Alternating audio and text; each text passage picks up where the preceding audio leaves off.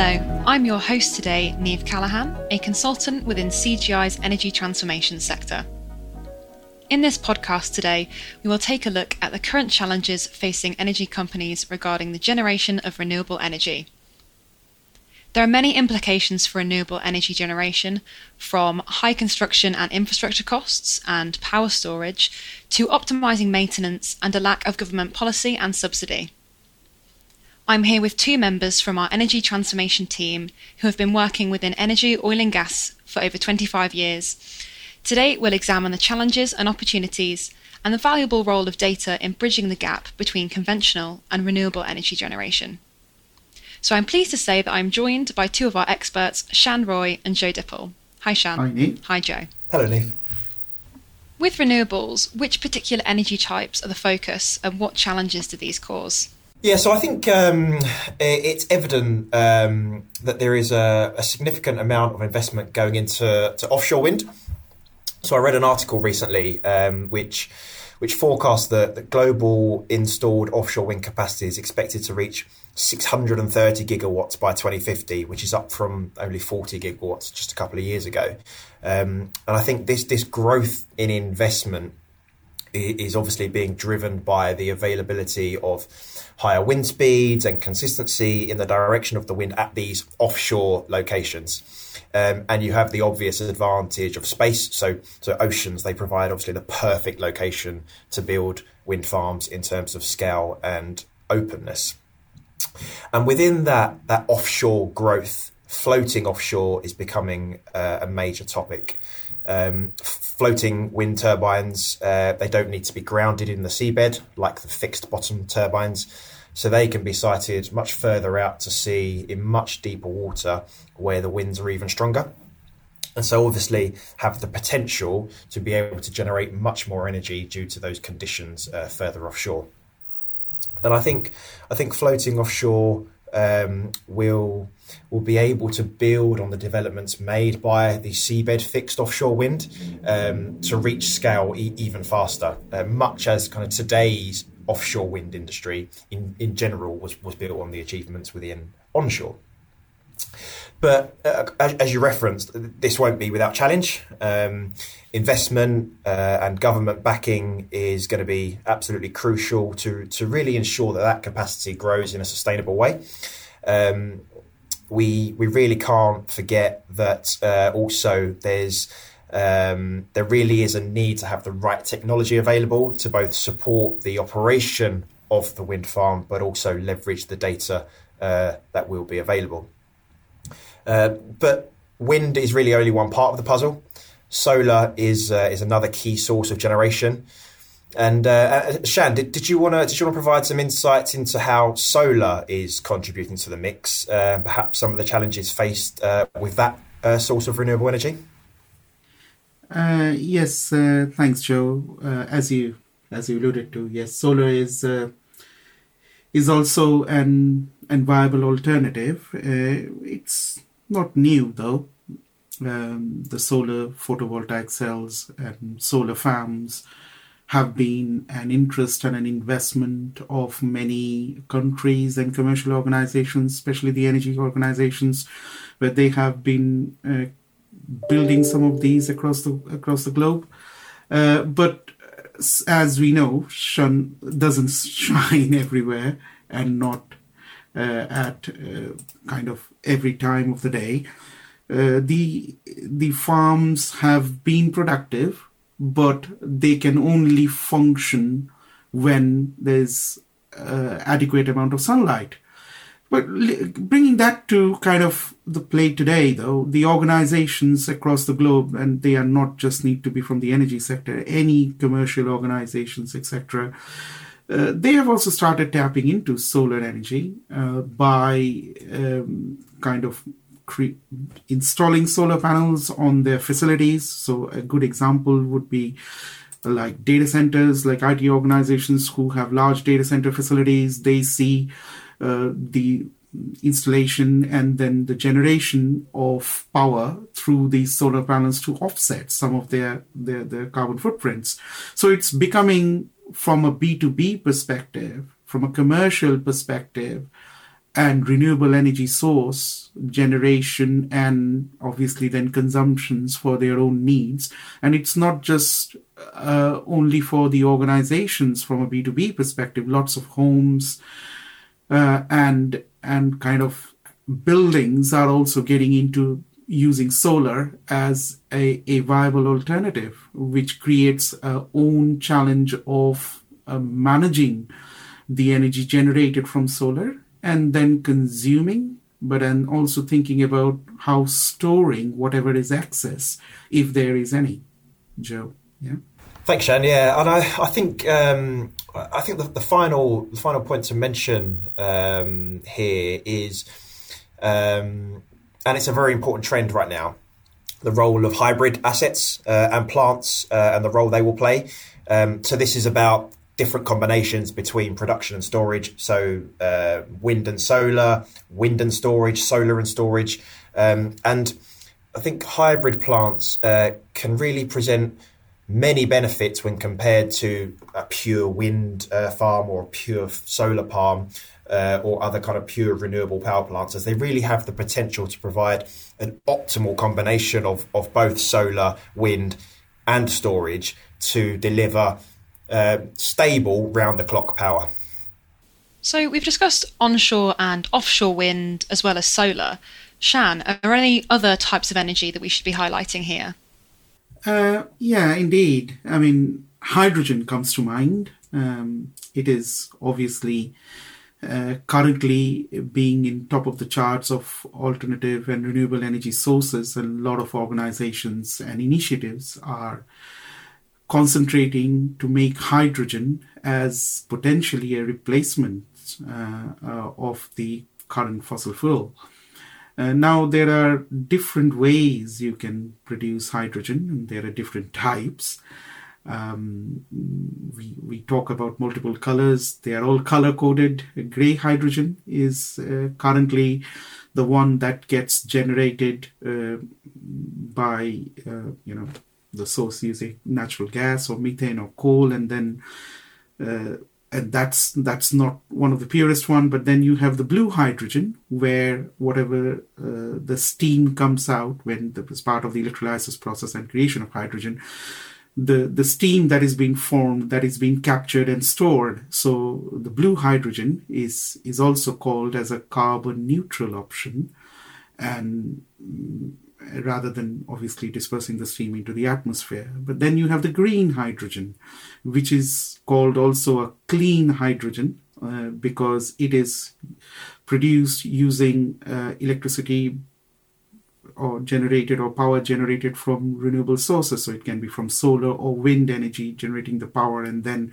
that power being used to do the electrolysis and production of the green hydrogen. So green hydrogen is the one that everybody is concentrating on how they can maximize how the different renewable energy sources that Joe talked about and I talked about can contribute to the production of this green hydrogen, and then have a hydrogen value chain, which is from production to transportation and consumption of hydrogen into this mix. But like other energy sources, it also has its own challenges.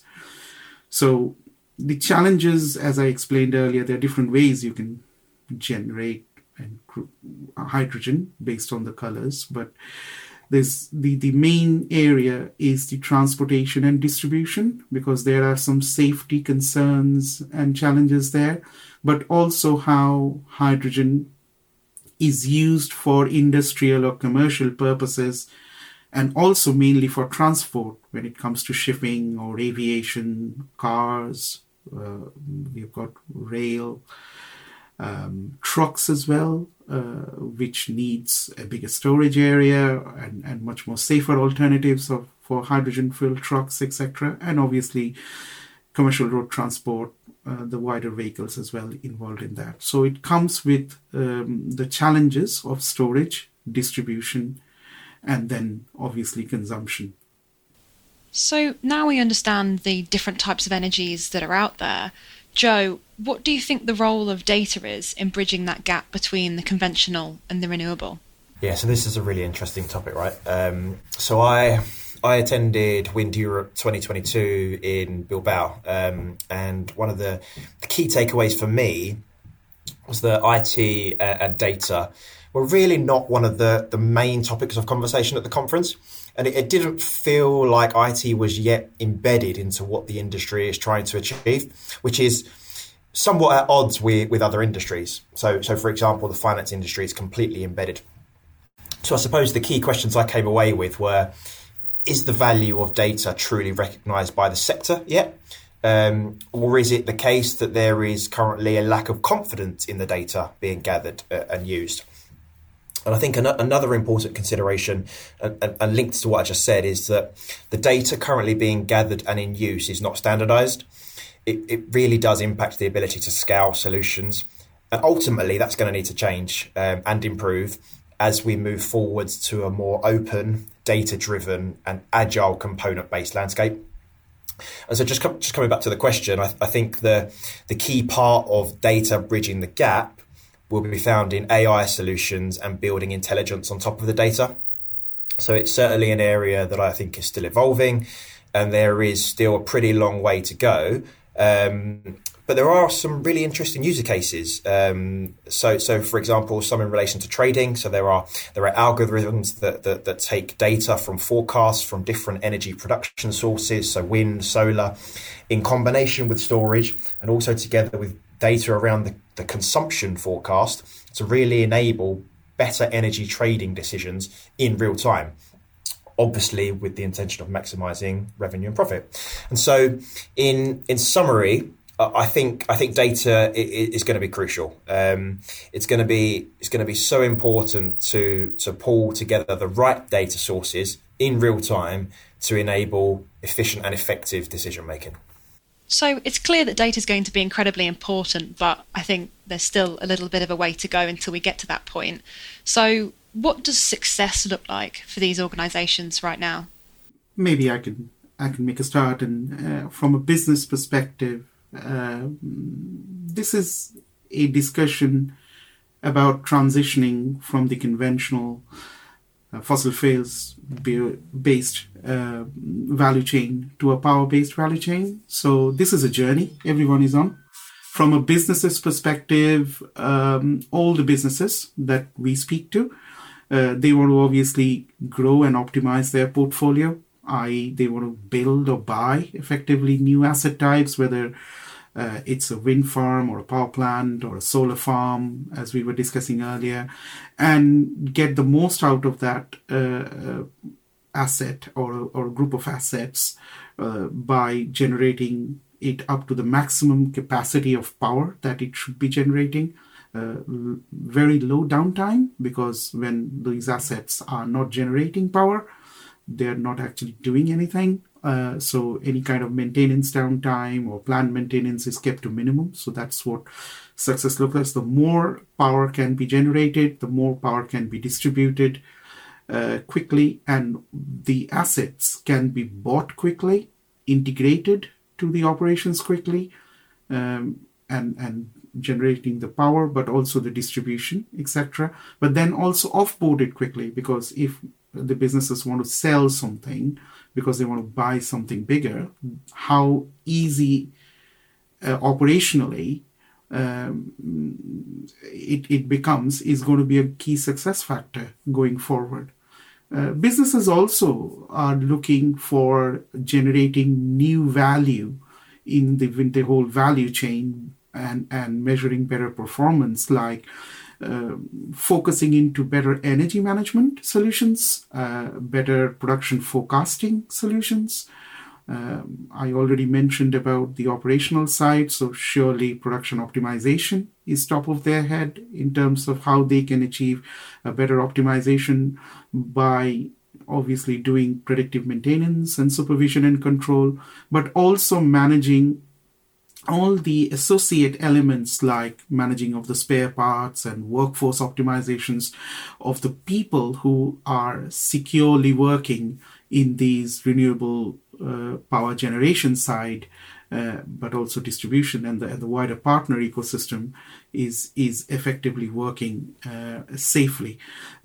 From a business perspective, I think Joe did touch upon the data element. I think that's also key from a success perspective. The business leaders within the renewables industries are looking for how they can leverage digital, and better insights are being derived from the data they have today, but also the data that gets generated as they grow their portfolio, and which helps them to better analyze the generation versus the demand that is coming from the consumption side. So the business wants to make better decisions, making it more dynamic for them to help them through the peaks and troughs of the customer demands. Yeah.